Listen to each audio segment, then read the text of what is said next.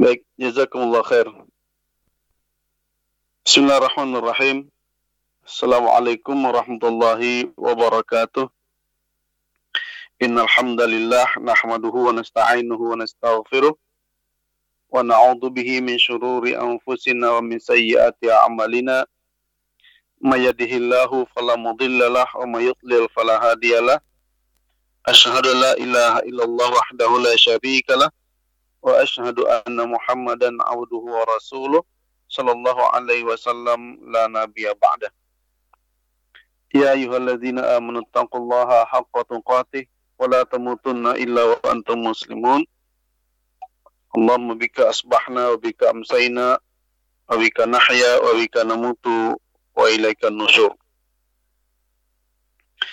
Ikhwati fillah, jamaah Masjid Al-Qalam dan para pendengar Radio Al-Qalam dimanapun kita berada, marilah kita senantiasa bersyukur kepada Allah Subhanahu wa Ta'ala atas segala nikmat yang telah kita dapatkan sampai pagi hari ini. Apa yang kita dapatkan dan kondisi apapun yang kita jalani harus kita syukuri dan kita jadikan itu sebagai suatu pendorong bagi kita untuk lebih mendekatkan diri lagi kepada Allah Subhanahu wa Ta'ala. Salawat dan salam kepada Rasulullah sallallahu alaihi wasallam, anggota keluarga beliau, para sahabat, para tabi'in dan pengikut setia beliau sampai akhir zaman. Insyaallah taala sebagai pengisi waktu kita dalam kajian online pada pagi hari ini, saya ingin melanjutkan pembahasan kitab Riyadus Sholihin pada bab anjuran untuk bersegera melakukan kebaikan. Ini adalah hadis yang ke-90 atau hadis yang keempat dari bab ini. Bismillahirrahmanirrahim. An Abi Hurairah radhiyallahu anhu qala Ja'a rajulun ila an-nabi sallallahu alaihi wasallam faqala ya Rasulullah ayu sadaqati a'zamu ajran qala anta saddaqa wa anta sahihun shahihun takhsha al-faqr wa ta'mulu al-ghina wa la tumhil hatta idza balagatil hulqum qulta li fulanin kadza wa li fulanin kadza wa qad kana li fulan, muttafaqun alaih.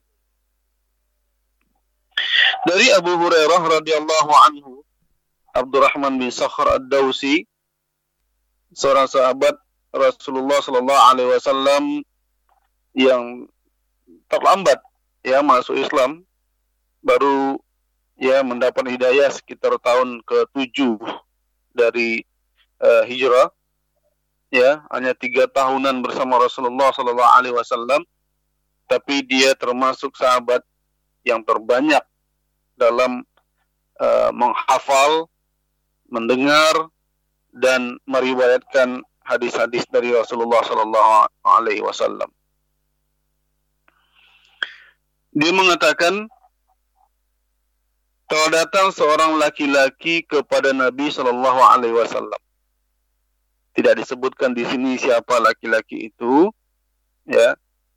Maka laki-laki itu berkata, "Wahai Rasulullah, sedekah manakah yang paling besar pahalanya?" Sedekah manakah yang lebih besar pahalanya? Jadi di sini dia bertanya tentang mana sedekah yang lebih utama. Yang kita tahu bahwa setiap sedekah itu memiliki keutamaan masing-masing. Keutamaan masing-masing. Dan keutamaan itu juga memiliki kriteria sehingga tidak bisa kita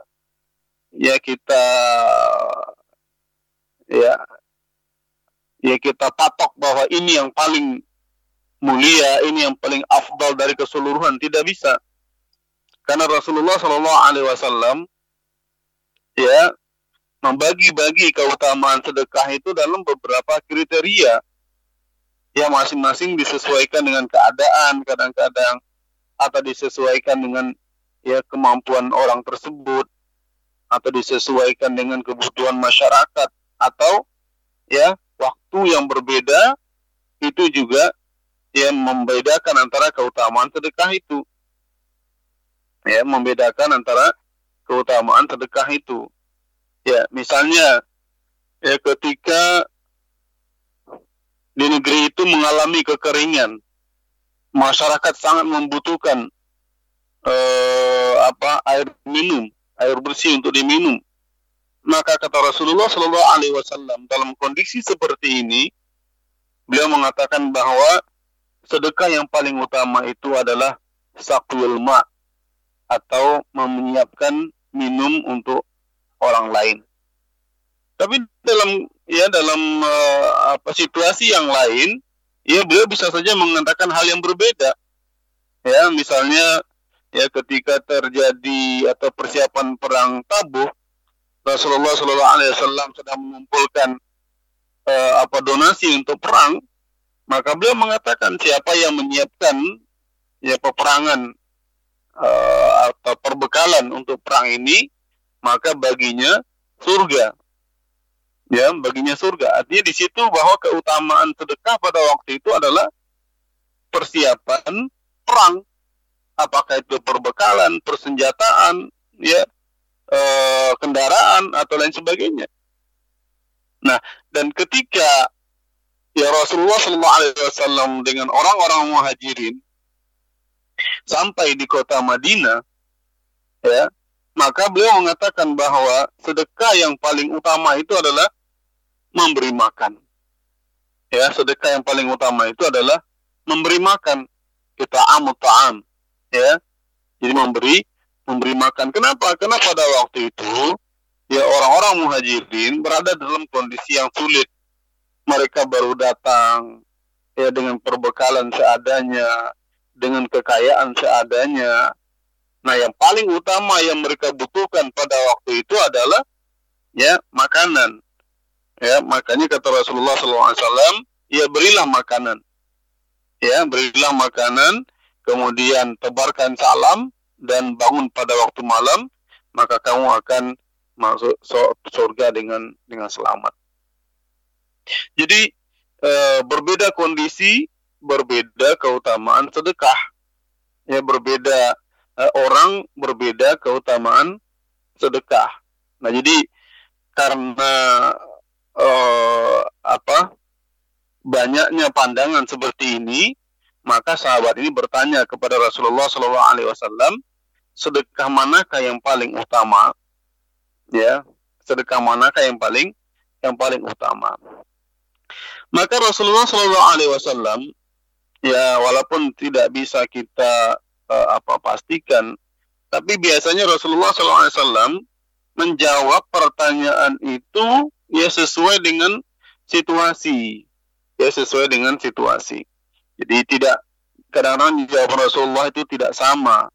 Ya, kadang Rasulullah menjawab itu tidak sama.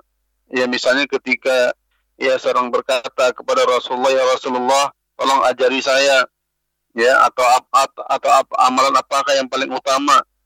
Karena Rasulullah mengatakan amalan yang paling utama itu adalah salat di awal waktu.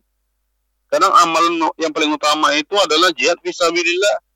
Kadang amalan yang paling utama itu adalah iman billah, dan seterusnya. Jadi Rasulullah itu ya menjawab sesuai dengan ya konteks atau sesuai dengan situasi yang dia ajak bicara.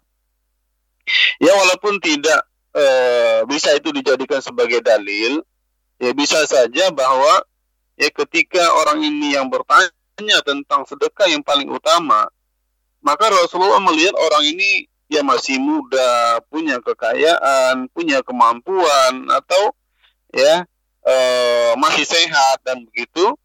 Maka Rasulullah SAW mengatakan bahwa sedekah yang paling utama itu adalah sedekah sedangkan engkau masih dalam keadaan sehat, masih dalam keadaan pelit. Di Sahih itu ya pelit artinya kecintaan kepada harta karena kebutuhan itu masih kuat, ya sehingga dia sangat berat untuk mengeluarkan harta untuk sedekah. Takhshal faqr, ya, kamu masih takut akan kefakiran. Ya, biasanya orang kalau takut kefakiran itu kan karena kebutuhannya masih banyak. Ya, karena kebutuhannya masih banyak. Maka kalau kebutuhannya masih banyak, kemudian dia royal mengeluarkan, ya, maka tentu dia akan jatuh kepada kefakiran, ya. Wa ta'mulul ghina, dan kamu masih mengharapkan kekayaan.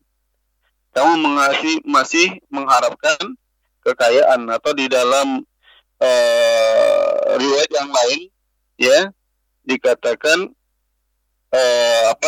ta'mul al-baqa wa takhshal faqr. Kamu berharap supaya kamu hidup kekal dan kamu takut akan kefakiran. Tapi di riwayat yang lain dikatakan ta'mulul ghina. Kamu masih berharap atau mengangan-angankan kekayaan. Nah, jadi Rasulullah SAW di sini mengatakan bahwa sedekah yang paling utama itu adalah sedekah ketika kita masih dalam keadaan sehat. Ya, ketika kita masih dalam keadaan sehat. Orang dalam keadaan sehat itu memiliki banyak rencana, memiliki banyak kemauan, memiliki banyak pekerjaan, memiliki banyak tanggungan. Tapi ketika dengan berbagai macam tanggungan, biaya, beban, yang harus dia siapkan, yang harus dia keluarkan, pada saat itu dia mau bersedekah, maka itulah sedekah yang paling afdal. Ya, sedekah yang paling afdal. Ya, tentu sebaliknya kalau kita bandingkan dengan yang sebaliknya, ya ketika seseorang itu sudah dalam keadaan sakit, maka itu harapan hidup dia, dia merasa harapan hidup dia sudah kecil, maka apalagi yang akan dia pikirkan? Maka baru terpikir oleh dia pada waktu itu sedekah. Ya bisa juga, sedekahnya diterima juga, sedekahnya makjur, ya. Akan tetapi kalau dibandingkan dengan ketika kondisi dia masih sehat, maka bersedekah ketika seseorang itu sakit nilainya lebih rendah dibandingkan dengan sedekah ketika seseorang itu dalam keadaan sehat. Jadi ini kita bicara bukan bicara diterima atau tidaknya sedekah, tapi kita bicara tentang mana sedekah yang utama dibandingkan dengan yang lain. Demikian juga wa anta syahih. Ya, syahih itu kan artinya masih pelit, masih pelit itu. Ya juga karena seseorang itu memiliki banyak kebutuhan. Ya, seseorang itu masih memiliki banyak kebutuhan. Ya, orang kalau masih bicara banyak kebutuhan, harus bayar ini, harus bayar itu, harus tanggung ini, ya, setelah dia hitung-hitung sekian besar biayanya, ya, maka biasanya ketika orang masih berpikir seperti itu, ya, untuk bersedekah itu dia masih panjang pikirannya, panjang pertimbangannya. Kalau saya bersedekah dengan jumlah sekian, ya berarti harta saya akan berkurang, sedangkan ini harus saya bayar. Jadi biasanya orang dalam kondisi seperti itu akan sulit, akan berat bagi dia untuk mengeluarkan uang untuk sedekah. Makanya ketika seseorang dalam kondisi seperti itu, maka kata Rasulullah, itulah sedekah yang utama. Nah, jadi di situ ya kenapa dikatakan itu adalah sedekah yang utama. Kemudian begitu juga takhshal faqr. Ya, takhshal faqr. Jadi kamu dalam kondisi takut akan kefakiran. Ya, takut akan kefakiran. Nah, orang biasanya takut fakir ini ya seperti tadi. Ya, dia masih punya banyak tanggungan, dia masih punya banyak kewajiban. Jangan sampai dia fakir dalam kondisi seperti itu gitu. Ya. Jadi dalam kondisi yang normal di mana dia masih membutuhkan banyak biaya. Wa ta'mulul ghina, ya sama juga. Orang yang takut fakir dan sangat menginginkan kekayaan itu biasanya adalah orang-orang yang masih memiliki tanggungan dan beban yang banyak. Maka kalau ketika itu dia tidak punya harta, ya berkurang hartanya karena sedekah, maka ini tentu akan menyulitkan dia. Nah, biasanya orang-orang dalam kondisi seperti ini, biasanya dia malas, takut, khawatir, ya, untuk bersedekah karena dia masih punya banyak tanggungan. Nah, jadi ya kalau dibandingkan dengan kondisi sebaliknya, maka bersedekah ketika kita sehat itu akan lebih besar pahalanya ketika kita sudah dalam keadaan sakit. Bersedekah ketika ya kita dalam keadaan butuh uang, ya karena banyak tanggungan, itu akan lebih besar pahalanya dibandingkan dengan satu saat misalnya kita nggak butuh uang lagi. Ya bukan nggak butuh, artinya tidak sangat butuh uang gitu. Misalnya kita sudah usia lanjut, kita masih sehat, tapi sudah usia lanjut, ya anak-anak kita sudah mandiri, sudah punya keluarga sendiri, ya sudah punya penghasilan sendiri, ya dan kita tinggal menikmati hidup. Nah pada saat itu ya kita nggak butuh uang lagi sebenarnya, ya. Sedangkan dia kondisi syahih itu ketika kita sangat butuh uang. Nah jadi ketika kita sangat butuh uang itu kita bersedekah, pahalanya akan lebih besar dibandingkan dengan ketika kita tidak terlalu butuh uang, ya tidak terlalu butuh uang. Demikian juga ya dengan yang bersedekah ketika kita takut fakir dan juga sangat berharap kaya, ya itu akan lebih besar pahalanya dibandingkan ya dengan ya kondisi di mana kita nggak takut lagi akan fakir. Ya seperti tadi juga, misalnya kita sudah usia lanjut, ya anak-anak sudah mandiri, jadi kita nggak takut fakir lagi, mendapat ada penghasilan syukur, nggak ada ya kita nikmati begini saja karena nggak ada tanggung jawab. Nah gitu. Kemudian Rasulullah SAW mengatakan, la tumhil hatta idza balagatil hulqum. Jangan kamu tunda-tunda, jangan kamu lalai, ya, jangan kamu tunda-tunda sampai ketika ruh kamu itu sudah sampai di tenggorokan. Ya, ruh sudah sampai di tenggorokan. Ini adalah balaghatul hulqum ini adalah ibarat dari seseorang yang sudah sekarat, ya. Kita bilang sekaratul maut. Bukan hanya orang sakit, tapi orang yang sudah dalam kondisi sakaratul maut. Jangan kamu tunda sampai nanti ruh kamu itu sudah sampai di tenggorokan atau sudah sakaratul maut. Ya, sudah sakaratul maut. Baru kemudian kamu mengatakan berikan kepada si fulan segini, artinya sedekah.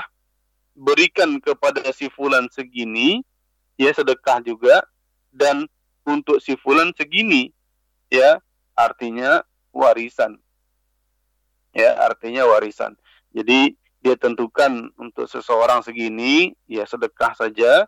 Kemudian untuk si fulan segini, ya hanya memberitahu karena bagian dari warisan itu sudah ditentukan.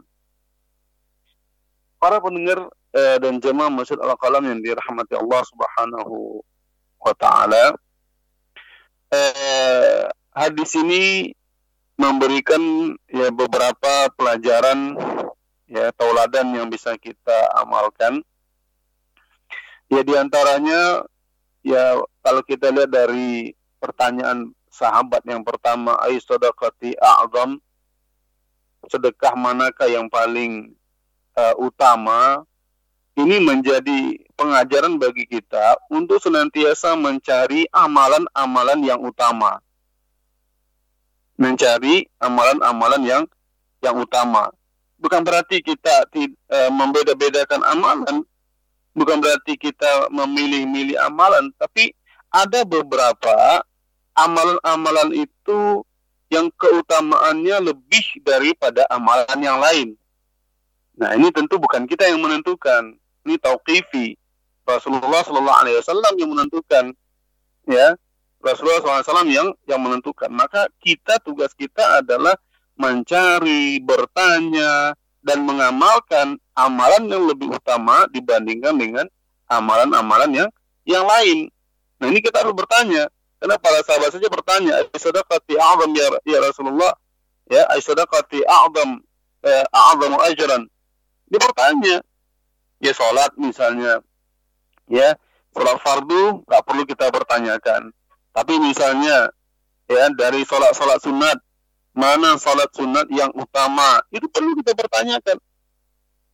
Ya, perlu kita pertanyakan. Ada memang yang tidak bisa dibandingkan, artinya masing-masing memiliki keutamaan sendiri yang nggak bisa kita bandingkan. Ya, tapi ada yang bisa dibandingkan. Ya, nah itu perlu kita pertanyakan ya supaya kita tidak salah dalam beramal. Misalnya antara rawatib mana yang lebih utama, misalnya dengan tahiyatul masjid mana yang lebih utama dengan sunat mutlak, dan begitu seterusnya. Ya, dan begitu. Jadi kita harus bertanya. Karena dari amalan itu ada yang lebih utama dibandingkan dengan yang lain. Ya, begitu juga dengan puasa. Ya, ada puasa ini, ada puasa itu, ya. Mana lebih utama? Itu yang kita kerjakan. Kemudian ya masalah sedekah, di samping ini juga adalah masalah sedekah. Kita perlu bertanya juga. Ya, kita punya uang nih, mau sedekah nih. Kita bertanya, ya, kepada siapa sedekah yang lebih utama saya berikan. Nah, gitu. Jadi pertanyaan-pertanyaan seperti itu akan memberikan tuntunan yang baik kepada kita sehingga kita mendapatkan amalan yang utama. Kita punya uang untuk sedekah, ya kan kita menganggap sedekah itu ya yang namanya sedekah berikan aja kepada siapapun. Tapi kalau kita bertanya, Rasulullah SAW mengatakan sedekah yang lebih utama itu adalah kepada kerabat atau orang yang memiliki kekerabatan dengan kita. Karena ya kalau orang yang memiliki kekerabatan dengan kita mendapat 2 pahala. 1 pahala sedekah, yang kedua pahala menyambung silaturahim. Nah, ini tentu tidak akan kita ketahui ya kalau kita tidak bertanya. Ya, kalau kita tidak bertanya. Jadi bertanyalah. Fas'alu ahla dzikri in kuntum la ta'lamun. Bertanyalah kepada orang yang mengetahui kalau ya kamu tidak mengetahui.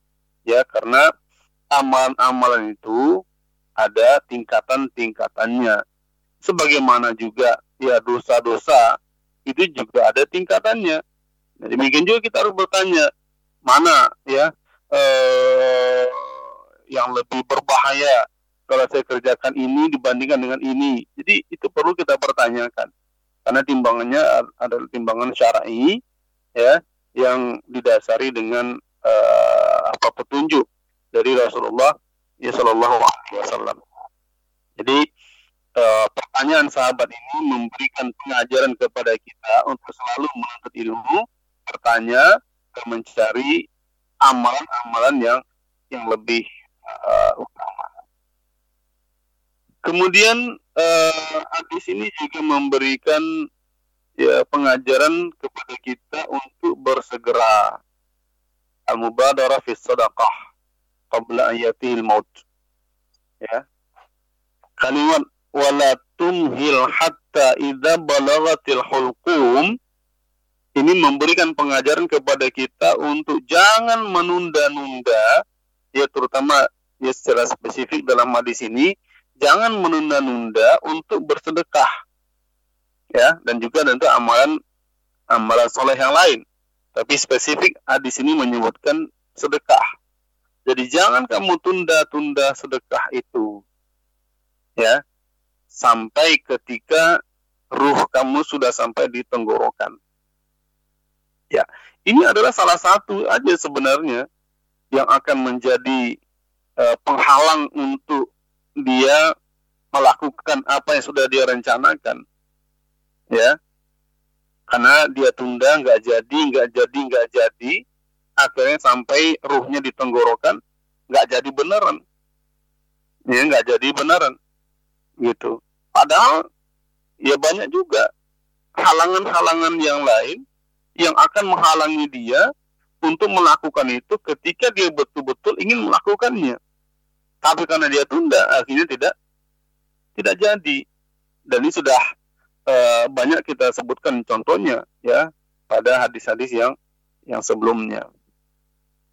Jadi dia mau bersedekah, tapi masih dia tunda, nanti saja, besok saja, atau Ramadan saja, atau tahun depan saja.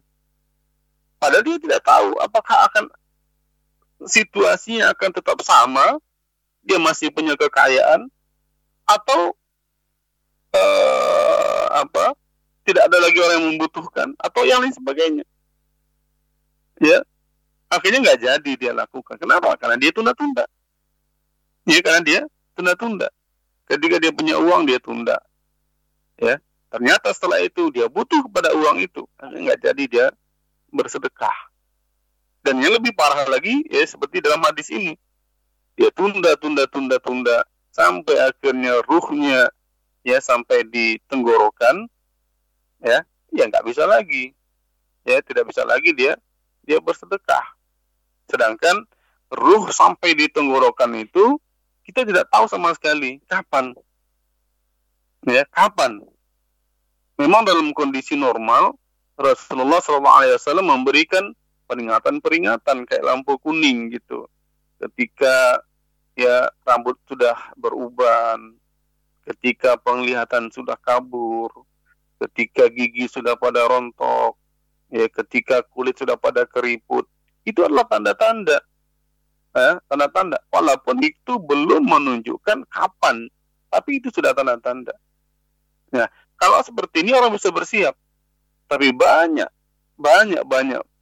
ya dalam kondisi apalagi ya baru-baru ini, ya sekarang ini banyak sekali kita mendengar ya berita-berita yang mengagetkan ya karena ada orang yang meninggal secara mendadak. Ya masih muda, 40-an tahun, 50-an tahun, 60-an tahun. Padahal ada orang yang umur 80 masih sehat kuat berjalan. Ya, masih bisa melaksanakan aktivitasnya. Tapi ada orang yang umur 40-an, 50-an dipanggil oleh Allah Subhanahu wa taala. Jadi, kita tidak tahu kapan ruh itu sampai di tenggorokan. Ya, kapan ruh itu sampai di tenggorokan. Sehingga ya kalau kita tunda, ya tunda besok, tunda minggu depan, tunda Ramadan. Ya kalau sampai ruh kita sampai nyawa kita masih sampai di sana. Bagaimana kalau ya mendahului kita sebelum itu? Akhirnya nggak jadi lagi kita melakukannya. Jadi jangan kita tunda, ya jangan kita tunda apapun karena kita tidak tahu kondisi setelah itu. Ya barangkali akan banyak halangan yang membuat kita memang betul-betul tidak jadi melakukan amalan ya kebaikan itu. Gitu. Nah kalau di sini disebutkan jangan ditunda sampai ruh ya ketika ruh sudah sampai di tenggorokan. Kemudian hadis ini ya dalam syarah Utsaimin juga disebutkan bahwa hadis ini menjadi dalil bagi kita bahwa orang yang sakit parah ya orang yang sudah sakit parah ketika pembicaraannya itu masih bisa difahami dan kesadarannya itu masih ada di badan dia, maka ucapannya itu masih bisa dipakai. Ya, masih bisa dipakai, masih bisa dijadikan sebagai dasar untuk pengamalan. Berbeda kalau orang itu udah nggak sadarkan diri lagi. Ya, jadi kondisi ketika sakaratul maut itu berbeda-beda dan kondisi atau fase sakaratul maut itu ya memang tidak bisa kita pastikan secara real ya kapan orang itu sakaratul maut atau apa. Jadi sakaratul maut itu adalah kondisi ya ketika nyawa itu sudah sampai di tenggorokan, orang itu sudah mau meninggal. Ya, sudah mau meninggal. Itu disebut dengan kondisi sakaratul maut. Nah, fase-fasenya itu tentu berbeda-beda, ya bertingkat-tingkat juga. Nah, di sini dikatakan hatta idza balagatil hulqum, bahwasanya jangan sampai ketika ruh itu sudah sampai di tenggorokan, berarti kan dia sudah sakaratul maut. Tapi dia masih bisa berkata li fulan kada, untuk si ini berikan segini, untuk sini berikan segini. Artinya Rasulullah SAW menyebutkan dia sudah dalam kondisi sakaratul maut, tapi dia masih bisa berbicara. Padahal kita tahu orang sakaratul maut itu nafasnya sudah satu-satu. Bahkan dia sudah ngorok, ya orang bilang sudah ngorok gitu. Bahkan sudah akan meninggal. Jadi ternyata fase sakaratul maut itu ya panjang juga. Bukan hanya ketika orang itu udah nggak sadarkan diri lagi, tapi ya ketika orang itu sudah sangat parah, mendekati tidak sadarkan diri, itu juga sudah disebut oleh Rasulullah dengan fase sakaratul maut. Ya, fase sakaratul maut. Nah, jadi yang kita jadikan sebagai pertimbangan itu bukan kondisi sakaratul mautnya, tapi kondisi real orang itu. Ya, kondisi real orang itu. Jangan kita katakan, oh dia kan sudah sakaratul maut, ya, ucapannya nggak bisa dipegang lagi. Jangan. Kita lihat kondisi real orang itu. Ya, kalau seandainya kita lihat dia masih sadarkan diri, masih bisa interaksi, walaupun nggak bisa bergerak apa-apa lagi, tangan nggak bergerak, ya, misalnya dia nggak bisa apa-apa lagi, tapi diajak bicara masih nyambung, dia masih bicara ya dengan sadar, ya, maka ucapannya masih bisa dipegang, ucapannya masih bisa dijadikan sebagai dasar, dan perintah atau wasiat atau amanah yang dia sebutkan itu adalah amanah yang mesti ditunaikan. Ya, yang mesti ditunaikan. Misalnya dia mengatakan, ini kan sedekah ya. Ya, sedekah. Sedekah berarti diamalkan waktu dia masih hidup, bukan warisan, bukan wasiat, tapi sedekah. Dia sudah sakarat, dia sudah parah, tapi dia masih mengatakan, tolong berikan harta saya ya untuk membangun masjid sekian. Tolong berikan harta saya untuk si miskin, si fulan sekian. Kalau dia masih dalam kondisi normal, kondisi sadar, walaupun udah parah sakaratul maut, tapi masih dalam kondisi sadar, itu ucapannya masih dianggap ya, dan masih harus dilaksanakan. Ya, harus dilaksanakan. Nah, kecuali dalam fase kemudian ketika sakaratul maut itu dia betul-betul tidak sadarkan diri lagi, tidak paham apa yang dia ucapkan, kita panggil dia tidak menyahut, atau seperti dia bicara sendiri, ya, dia bicara sendiri, kita ajak bicara dia enggak menyambung, tapi dia tetap ngomong, ya, dia tetap mengatakan untuk si fulan berikan segini, untuk si fulan berikan segini, itu tidak dianggap lagi. Jadi ucapannya itu ya tidak perlu diamalkan lagi karena dia sudah dalam kondisi tidak sadarkan diri. Jadi sekali lagi kita katakan bahwa fase sakaratul maut itu bertingkat-tingkat, berbeda-beda, bermacam-macam. Nah, kalau kita ambilkan ya pada hukum kapan ucapan seorang yang dalam sakaratul maut itu diamalkan, itu tadi dasarnya adalah kesadaran wahyi, kesadaran atas apa yang dia ucapkan. Kalau dia masih amalkan apa yang dia ucapkan, tapi kalau dia sudah tidak sadarkan diri lagi atau berbicara tidak nyambung lagi, maka itu tidak perlu diamalkan karena dia sudah dalam kondisi yang sakaratul maut, sadar apa yang akan dia ucapkan. Kemudian ya hadis ini juga menjelaskan atau menguatkan bahwa ruh itu ya keluar dari bagian bawah badan kita lalu naik ke atas baru keluar, ya, baru dicabut oleh malaikat dengan mengatakan wahai ruh yang tenang, ya, irji'i ila rabbiki radiyatan mardiyah. Itu kalau ruh orang yang beriman. Jadi keluarnya dari arah atas. ya, keluarnya dari arah atas. Makanya sangat wajar sekali atau satu kondisi yang normal saja kalau misalnya ada orang meninggal lalu matanya terbuka, ya, ada orang meninggal lalu matanya terbelalak dan sebagainya. Ini tidak menunjukkan apa-apa. Ya, ini adalah kondisi biasa saja. Jangan dijadikan juga sebagai dasar orang ini begini, nggak boleh. Ya, nggak boleh kita katakan itu. Yang kita tutupkan matanya dan selesai. Ini karena memang Rasulullah SAW mengatakan bahwa ruh itu keluarnya dari bagian atas badan kita. Para pendengar radio kalam yang dirahmati Subhanahu wa taala, itu adalah hadis yang ke-90. Kita ambil satu lagi hadis yang ke-91 atau hadis yang kelima dari bab bersegera melakukan kebaikan ini. Bismillahirrahmanirrahim. An Anas radhiyallahu anhu anna Rasulullah sallallahu alaihi wasallam akhadha sayfan yauma Uhud. Faqala man ya'khudhu minni hadha?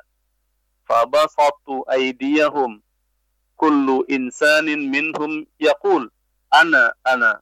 Qala faman ya'khudhu bihaqqihi fa ahjamal qaum. Faqala Abu Dujana radhiyallahu anhu ana akhudhuhu bihaqqi fa akhadhahu fa falaqa bihi hamal musyrikin. Rawahu Muslim. Ismu Abu Dujana Simak bin Kharashah. Qawluhu ahjamal qaum ay tawaqqafu wa falaqa bihi ay syaqqa hamal musyrikin ay ru'usahum. Dari Anas bin Malik, ini juga seorang sahabat mulia, ya, pelayan Rasulullah sallallahu alaihi wasallam. Umurnya baru 10 tahun ketika Rasulullah sampai di kota Madinah, ya, dan kemudian ibunya menyerahkan Anas kepada Rasulullah untuk menjadi pelayannya. Maka Anas bin Malik melayani Rasulullah sallallahu alaihi wasallam, mengambilkan air wudunya, mengambilkan sandalnya dan lain sebagainya. Tapi itu dimanfaatkan oleh Anas untuk mengetahui, mempelajari, melihat, menghafal apa yang diucapkan dan dilakukan oleh Rasulullah SAW.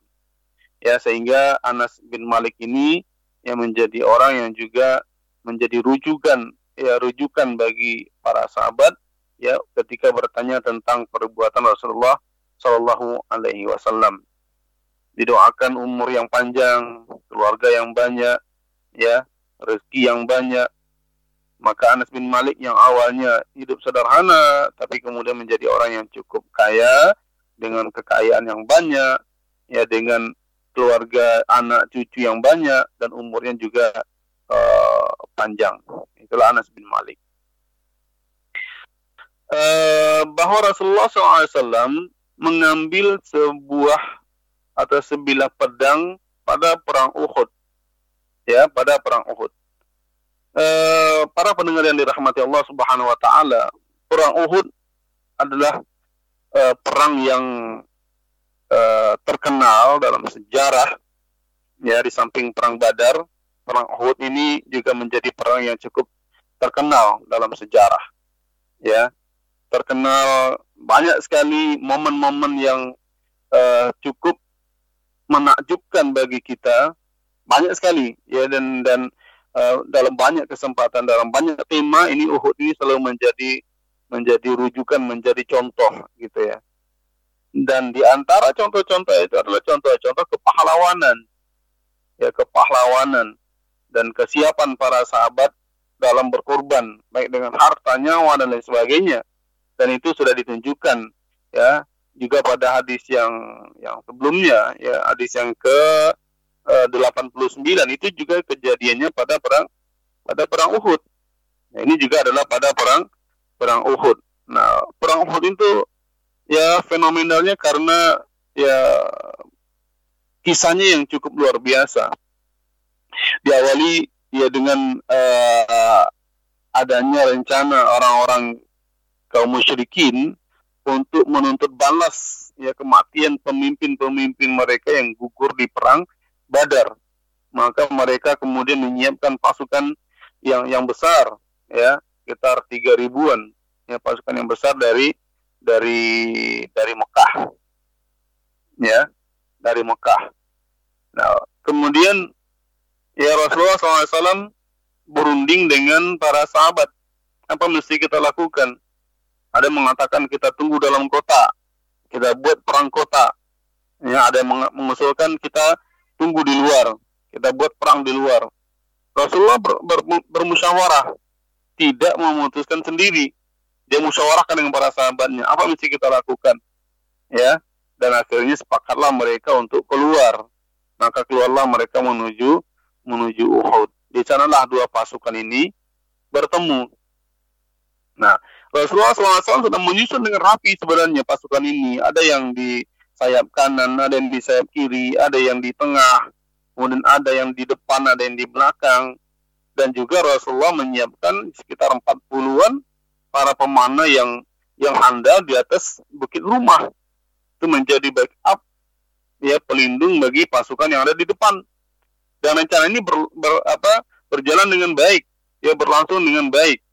Maka perang itu kemudian dimulai dengan kemenangan ya kaum muslimin karena adanya pasukan pemanah yang melindungi mereka dari belakang. Sampai akhirnya orang-orang musyrikin yang mundur dan meninggalkan banyak ghanimah.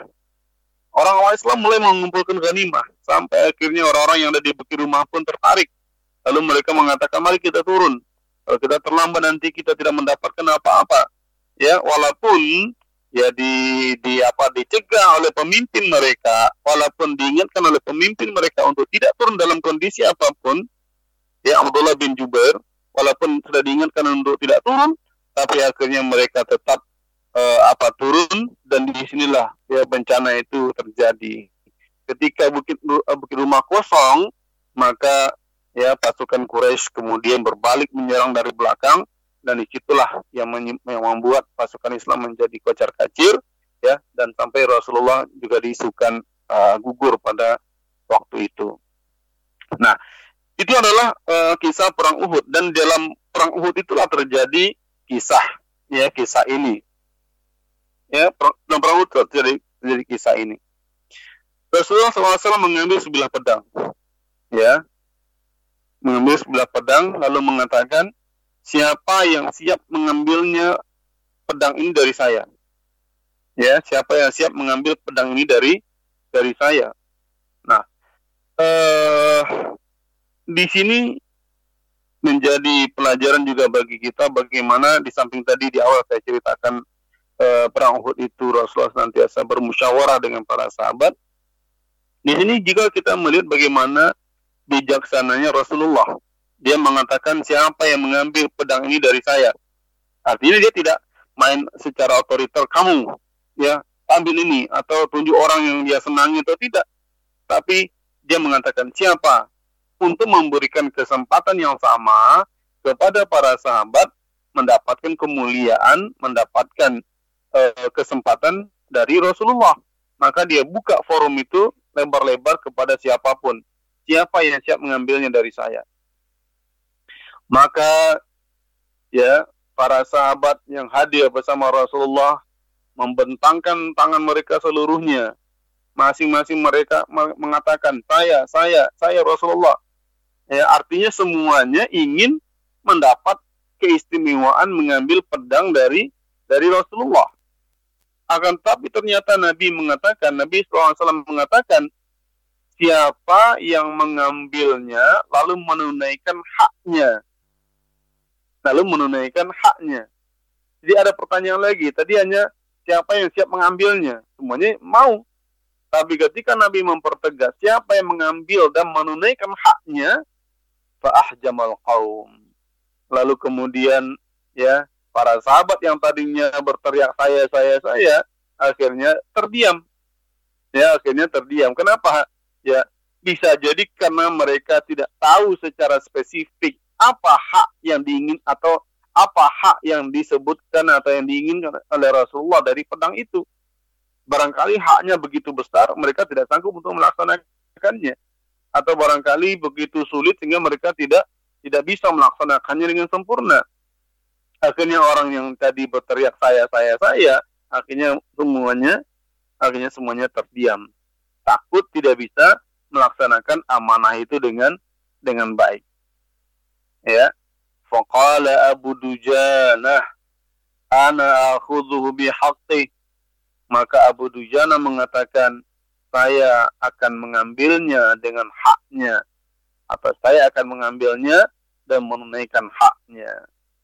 Abu Dujana ini adalah Simak bin Kharashah, seorang sahabat Rasulullah Sallallahu Alaihi Wasallam yang cukup terkenal, yang juga fenomenal, yang memiliki banyak momen-momen yang menjadi pelajaran bagi kita ketika dia bersama Rasulullah. Di antaranya adalah ketika kisah Abu Dujana dengan pohon kurmanya. Mungkin para pendengar pernah mendengar kisahnya, pernah mempelajari bahwa Abu Dujana ini ketika sholat bersama Rasulullah, dia selalu bubar duluan. Jadi orang-orang masih berkumpul bersama Rasulullah, dia udah pergi, dia udah keluar. Ya, dia udah pulang. Maka ketika ditanya kepada dia, atau Rasul bertanya kepada dia, kenapa saya lihat kamu selalu pulang buru-buru? Ya, padahal ada zikir salat, ada berkumpul bersama Rasulullah, ada apa dan lain sebagainya. Ketika Rasul bertanya kepada dia, kenapa kamu selalu buru-buru bubar? Apa jawaban Abu Dujana? Ini jawaban yang cukup menakjubkan kita. Dia mengatakan begini, di samping rumah saya, itu tetangga saya, dia punya pohon kurma. Ya, dia punya pohon kurma. Dan kurmanya itu miring ke rumah saya. Jadi berdekatan dengan rumah saya, tandan-tandan kurmanya itu ada yang menjulur ke rumah saya. Nah, menjulur ke rumah saya. Nah, itu sering berjatuhan itu kurma-kurmanya. Ya, berjatuhan kurma-kurmanya. Nah, itu kan bukan hak saya. Nah, saya khawatir kurma-kurma ini jatuh lalu dimakan oleh anak-anak saya. Makanya saya begitu habis sholat, saya langsung buru-buru pulang untuk memunguti kurma-kurma yang jatuh itu tadi, kemudian menyerahkan kembali kepada yang punya Anda. Pernah satu kali, ya, dia ketika Abu Dujana pulang dari sholat, dia mendapati anaknya sudah makan kurma. Ya, anaknya makan kurma yang terjatuh dari pohon kurma tetangganya itu. Maka kemudian Abu Dujana ketika melihat anaknya yang masih kecil itu makan kurma, walaupun ya baru belum satu butir, dia korek tenggorokan anak itu sampai dia keluarkan semua yang ada dalam perut anak itu, kurma-kurma yang dia makan tadi. Ya, karena dia tidak mau sedikit pun ya harta haram masuk ke dalam perut anaknya. Nah, jadi ketika mendengar inilah kemudian Rasulullah SAW ingin membantu dengan membeli kurma itu, ya, supaya Abu Dujana tidak khawatir lagi makan haram dari kurma itu. Ya, kemudian dia sarankan, dia datangi dan dia tawar bersama para sahabat kurma itu untuk dijual. Ya, awalnya itu milik orang munafik, ya, orang Islam tapi munafik. Ya, awalnya dia tidak mau, tapi ketika ditawar dengan harga yang tinggi, akhirnya dia mau juga. Yang beli adalah Abu Bakar. Dia tawar dengan berlipat-lipat harga ya sebatang kurma. Lalu orang munafik itu mengatakan kepada istrinya, ya, bodoh orang itu, ya, saya udah jual mahal, sedangkan kan pohon kurmanya masih di rumah saya. Nanti saya akan ambil, ya, biarkan saja. Saya akan terpetik kok kurma itu, rumahnya di batang di rumah saya. Tapi itulah yang terjadi. Ya, malam harinya ternyata pohon kurmanya itu pindah ke lahan atau ke rumah Abu Dujana tanpa ada bekas sama sekali. Ya, Masya Allah. Jadi itulah Abu Dujana, di samping waraknya yang luar biasa, ya, afafnya yang luar biasa, dia juga memiliki keberanian yang luar biasa. Nah, kalau tadi kita bicara waraknya dia.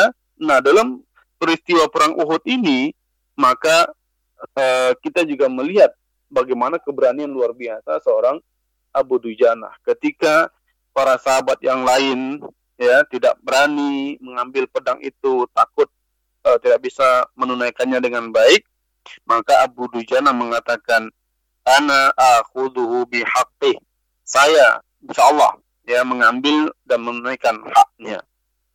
Maka Abu Dujanah mengambil pedang itu, lalu dia porak-porandakan ya pasukan kaum musyrikin, dan dia bunuh ya pemimpin-pemimpin mereka. Dan juga ya ketika itu Abu Dujanah memakai pita merah, kain merah yang dia ikatkan di kepalanya, kemudian dia berjalan sambil menenteng pedang itu, berjalan dengan gagah membusungkan dadanya. Ya, itu kan nggak boleh sebenarnya. Maka kata Rasulullah SAW mengatakan, jalan seperti itu tidak boleh. Ya, berjalan seperti itu tidak boleh, kecuali dalam kondisi seperti ini. Artinya apa? Jalan yang menunjukkan kesombongan, jalan yang menunjukkan atau merendahkan orang lain, itu nggak boleh sebenarnya. Ya, karena itu adalah menunjukkan kesombongan. Tapi ada, nah ini kalau kita kembali mengkaji tentang syariat Islam, ada kondisi-kondisi di mana kita dibolehkan untuk melakukan sesuatu untuk menunjukkan kekuatan orang Islam, ya kekuatan orang Islam. Makanya kalau kita mempelajari bagaimana orang tawaf itu kan pertama, ya 3 putaran yang pertama kan berlari dari kecil, ya berlari kecil. Nah, kenapa itu berlari kecil? Padahal putaran berikutnya jalan biasa. Nah, salah satu hikmah kenapa Rasulullah memerintahkan seperti itu, karena orang-orang Quraisy pada waktu itu menganggap orang-orang Islam itu lemah. Orang Islam itu lemah, badannya kurus, nggak punya kekuatan, nggak punya keberanian. Maka kata Rasulullah, lari, tunjukkan kepada mereka kita punya kekuatan, tunjukkan kepada mereka kita punya keberanian, tunjukkan kepada mereka kita bukan orang yang lemah. Jadi ada kondisi-kondisi tertentu kita menunjukkan kekuatan orang Islam itu, ya supaya ya orang-orang di luar Islam ya mengetahui bahwa kita bukan orang lemah. Maka Abu Dujanah juga begitu, ketika dia mengambil pedang dari Rasulullah itu, dia tenteng pedang itu dengan ya kalau kita bahasakan mungkin dengan kesombongan lah gitu ya, dengan ada dengan kesombongan. Ya, tapi Rasulullah membenarkan ya kesombongan itu karena pada saat itu memang dibutuhkan untuk membuat musuh-musuh Islam itu menjadi takut. Nah, para pendengar yang dirahmati Allah Subhanahu wa taala, dalam hadis ini ya sekali lagi kalau kita bawakan kepada bab atau pembahasan di bab ini untuk bersegera bersegera melakukan kebaikan, maka kita melihat ya Abu Dujanah juga mengamalkan akan hal itu. Karena kita tahu mereka adalah sahabat yang mulia. Tapi ya dia tidak menyia-nyiakan setiap kesempatan yang ada. Ya, setiap kesempatan yang ada. Bab ini kan mengatakan bersegera melakukan kebaikan dan melakukan ya kebaikan itu tanpa ragu-ragu. Ya, di sini menunjukkan bagaimana ketegasan keberanian dari Abu Dujanah yang tidak berpikir apa-apa lagi. Ya, begitu Rasul menawarkan siapa yang bisa mengambil pedang ini, dia mengatakan saya. Ya, dia mengatakan saya. Ini artinya untuk melakukan satu kebaikan jangan selalu diikuti oleh keraguan. Karena kalau selalu diikuti oleh keraguan dan banyak pertimbangan, yang kadang-kadang pertimbangannya tidak syar'i, akhirnya nggak jadi kita melakukan kebaikan itu. Tapi lihat Abu Dujanah, siapa yang siap mengambil hak dari pedang ini, dia mengatakan saya. Nah, ini menunjukkan bahwa ya dalam beramal atau berbuat kebaikan itu jangan kita tunda, jangan kita cari-cari alasan, jangan kita cari-cari sesuatu yang membuat akhirnya kita tidak jadi melakukannya. Ya, kita melihat keberanian Abu Dujanah, dia nggak meninggal dalam perang Uhud itu, walaupun dengan begitu gagah beraninya dia bawa pedang itu, dia nggak gugur. Walaupun banyak yang gugur, tapi nggak semuanya gugur. Nah, ini menunjukkan bahwa perang itu juga bukan berarti kematian. Maka itulah kenapa orang-orang Islam itu tidak takut atau tidak boleh takut akan peperangan, karena belum tentu juga ajalnya di situ. Ya, Abu Dujana ini umurnya ya lumayan panjang, meninggal tahun 11 Hijriah ya, ketika melawan orang-orang nabi-nabi palsu. Jadi Uhud, Khandaq, ya Mama masih bisa diikuti bersama Rasulullah. Jadi peristiwa Uhud ini pertama menunjukkan keberanian, dan yang kedua memberikan pengajaran untuk tidak menunda-nunda untuk berbuat amal kebaikan. Kalau kita sudah berencana, laksanakan, ya, fastaqim, istiqomahlah. Maka faiza azamta fatawakkal 'ala Allah. Kalau kamu sudah berazam, punya tekad yang kuat, udah mulai tawakal kepada Allah, ya, sehingga kita nggak ragu-ragu lagi. Kemudian yang terakhir, ya, saya juga kembali mengingatkan tentang bagaimana kebijaksanaan Rasulullah dengan para sahabat-sahabatnya. Jadi tadi ketika akan memutuskan suatu kebijakan, diajak mereka musyawarah terlebih dahulu. Jadi nggak diputuskan secara pribadi. Kemudian ketika memberikan peluang untuk berbuat kebaikan, ya dilemparkan kepada forum, diserahkan kepada mereka, ya, siapa yang mau, siapa yang siap, siapa untuk memberikan kesempatan yang sama kepada para sahabat untuk mendapatkan, ya, kebaikan. Itulah dua hadis yang kita bahas pada pagi hari ini, ya. Intinya, ya, kalau kita bawakan kepada bab ini adalah mari kita bersegera melakukan kebaikan, apapun yang bisa kita lakukan. Jangan kita tunda, jangan kita sekarang misalnya, ya, kita punya banyak kesempatan untuk membantu orang-orang yang kesulitan. Ada orang yang nggak bisa bekerja, ada orang yang penghasilannya terputus, ada orang yang membutuhkan peralatan medis dan segala macam. Itu adalah peluang, ya, peluang yang adanya saat ini. Ya, kalau kita tunda, nanti saja, besok saja, lusa saja, minggu depan, bulan depan, ya, belum tentu kebutuhan itu ada lagi. Nah, begitu kita akan, saya siap menyumbang 100.000 masker, orang udah nggak butuh lagi masker. Jadi kalau kita tunda-tunda, ya, kita akan kehilangan kesempatan itu.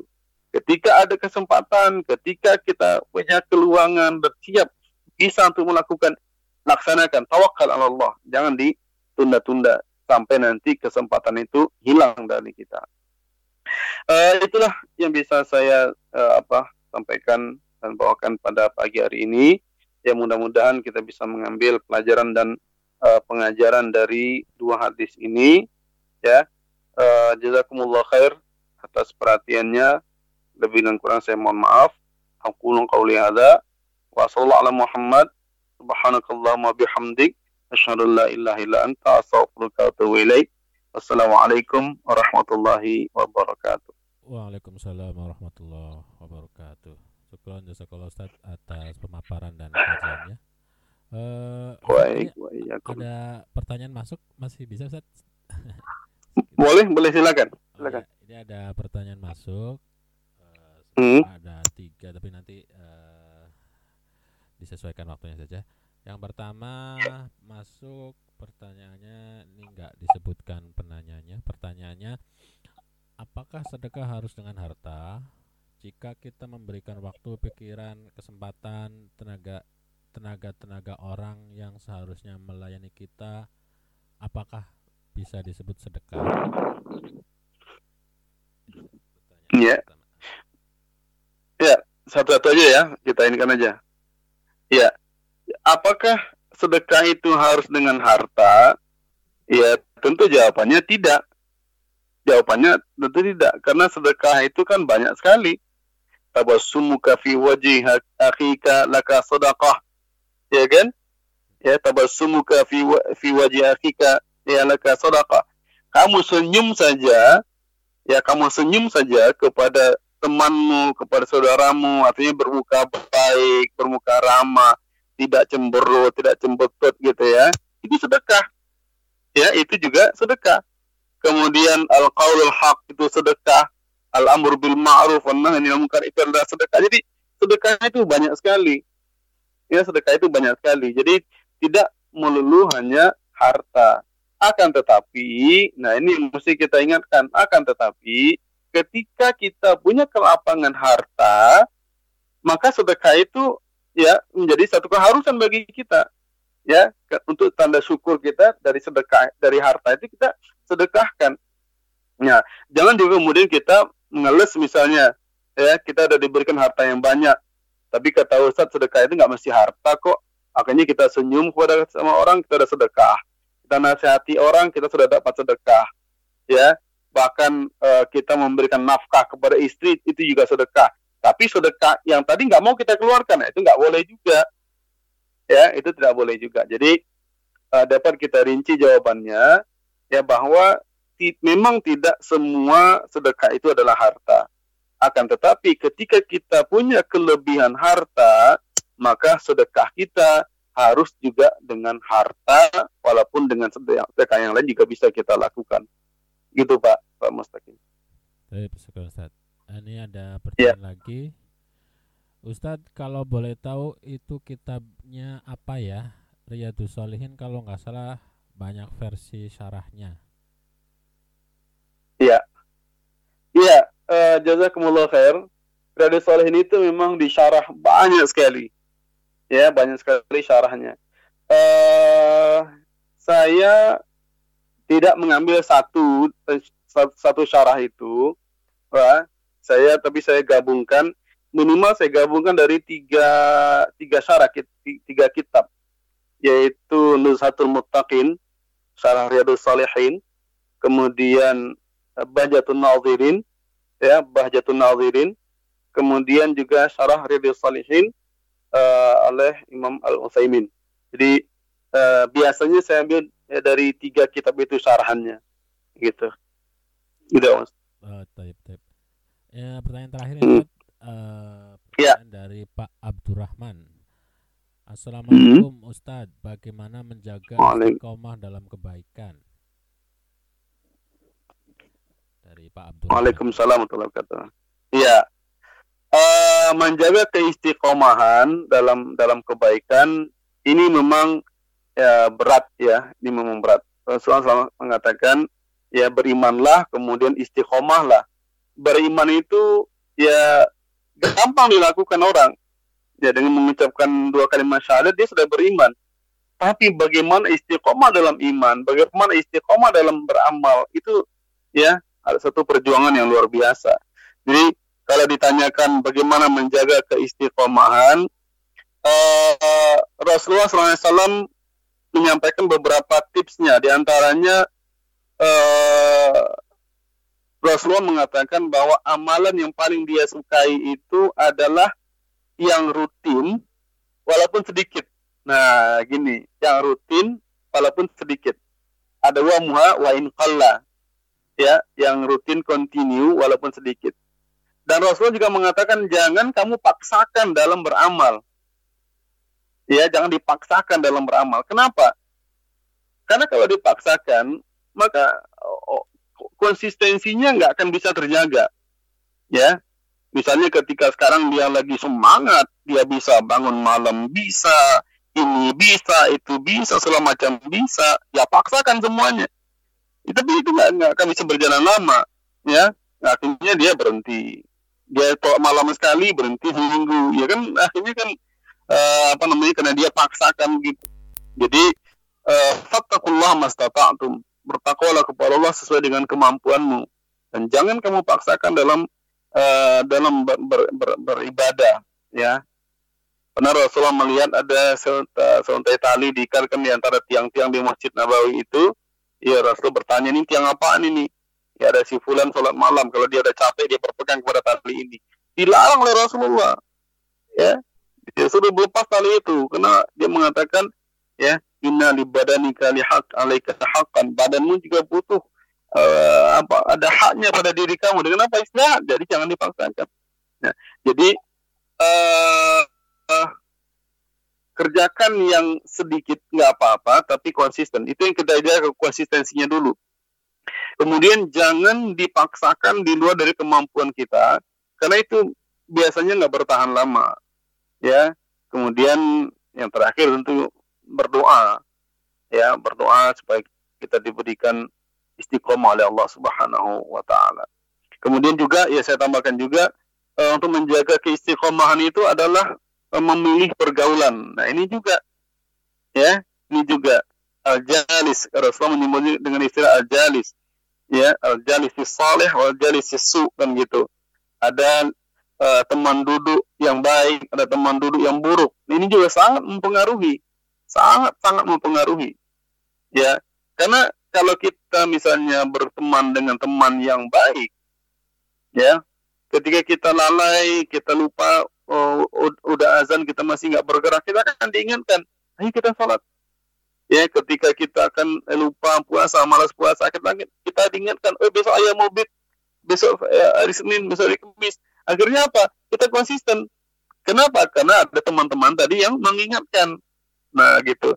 Tapi kalau teman-teman kita nggak baik, ya, malah justru melemahkan kita.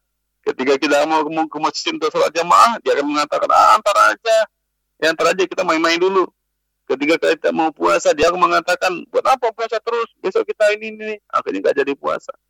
Nah, jadi teman itu, lingkungan itu juga sangat mempengaruhi ya istiqomah kita dalam berbuat kebaikan. Insyaallah taala. Itu di antaranya Pak Mustaqim. Baik. Insyaallah sudah cukup jelas tentunya Ustaz. Iya, alhamdulillah. Bisa ditutup kajiannya Ustaz. Atau tadi udah ditutup Ustaz ya? Iya, nggak mau saya tutup lagi aja karena kita buka lagi. Baik. Iya, baik para pendengar radio Al-Qalam yang dirahmati Allah Subhanahu wa taala.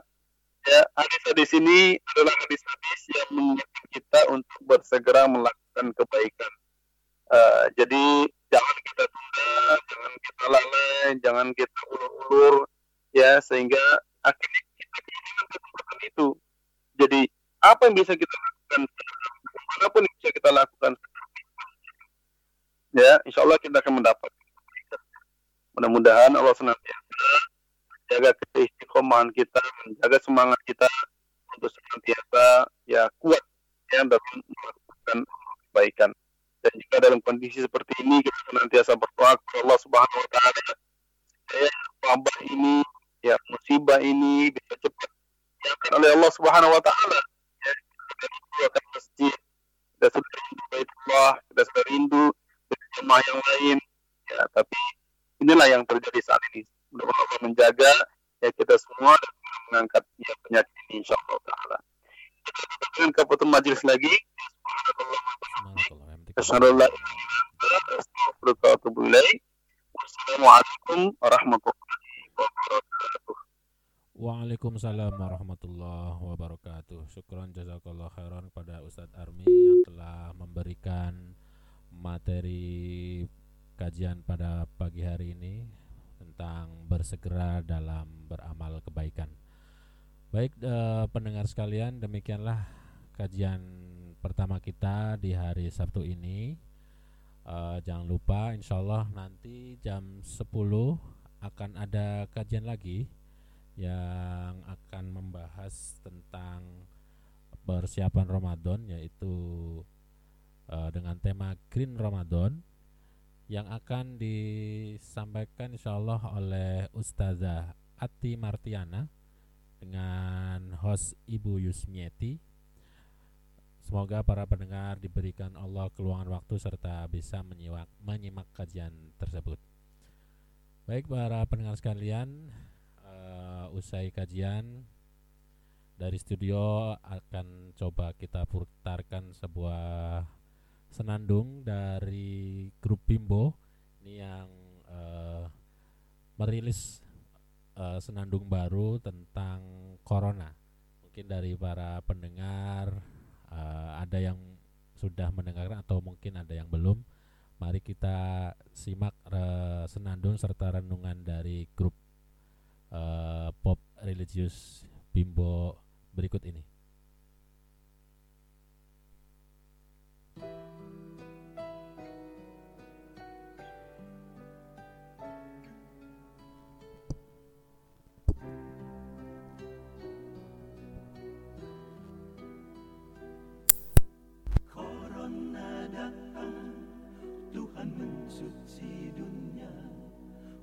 membungkam kesombongan manusia.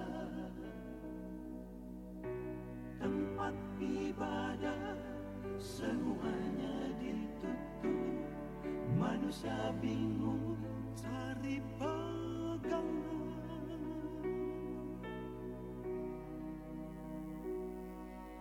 Corona datang bukanlah kebetulan, mendidik kita untuk jadi sadar. Anak dan istri, jabatan, kekayaan, semua itu bukan milik kita.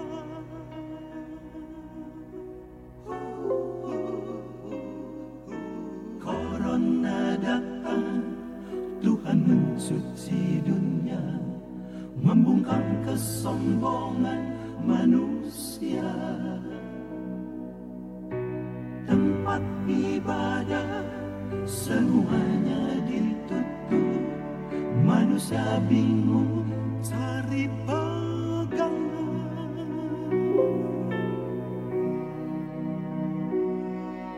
Corona datang bukanlah kebetulan, mendidik kita untuk jadi sadar. Anak dan istri, jabatan, kekayaan, semua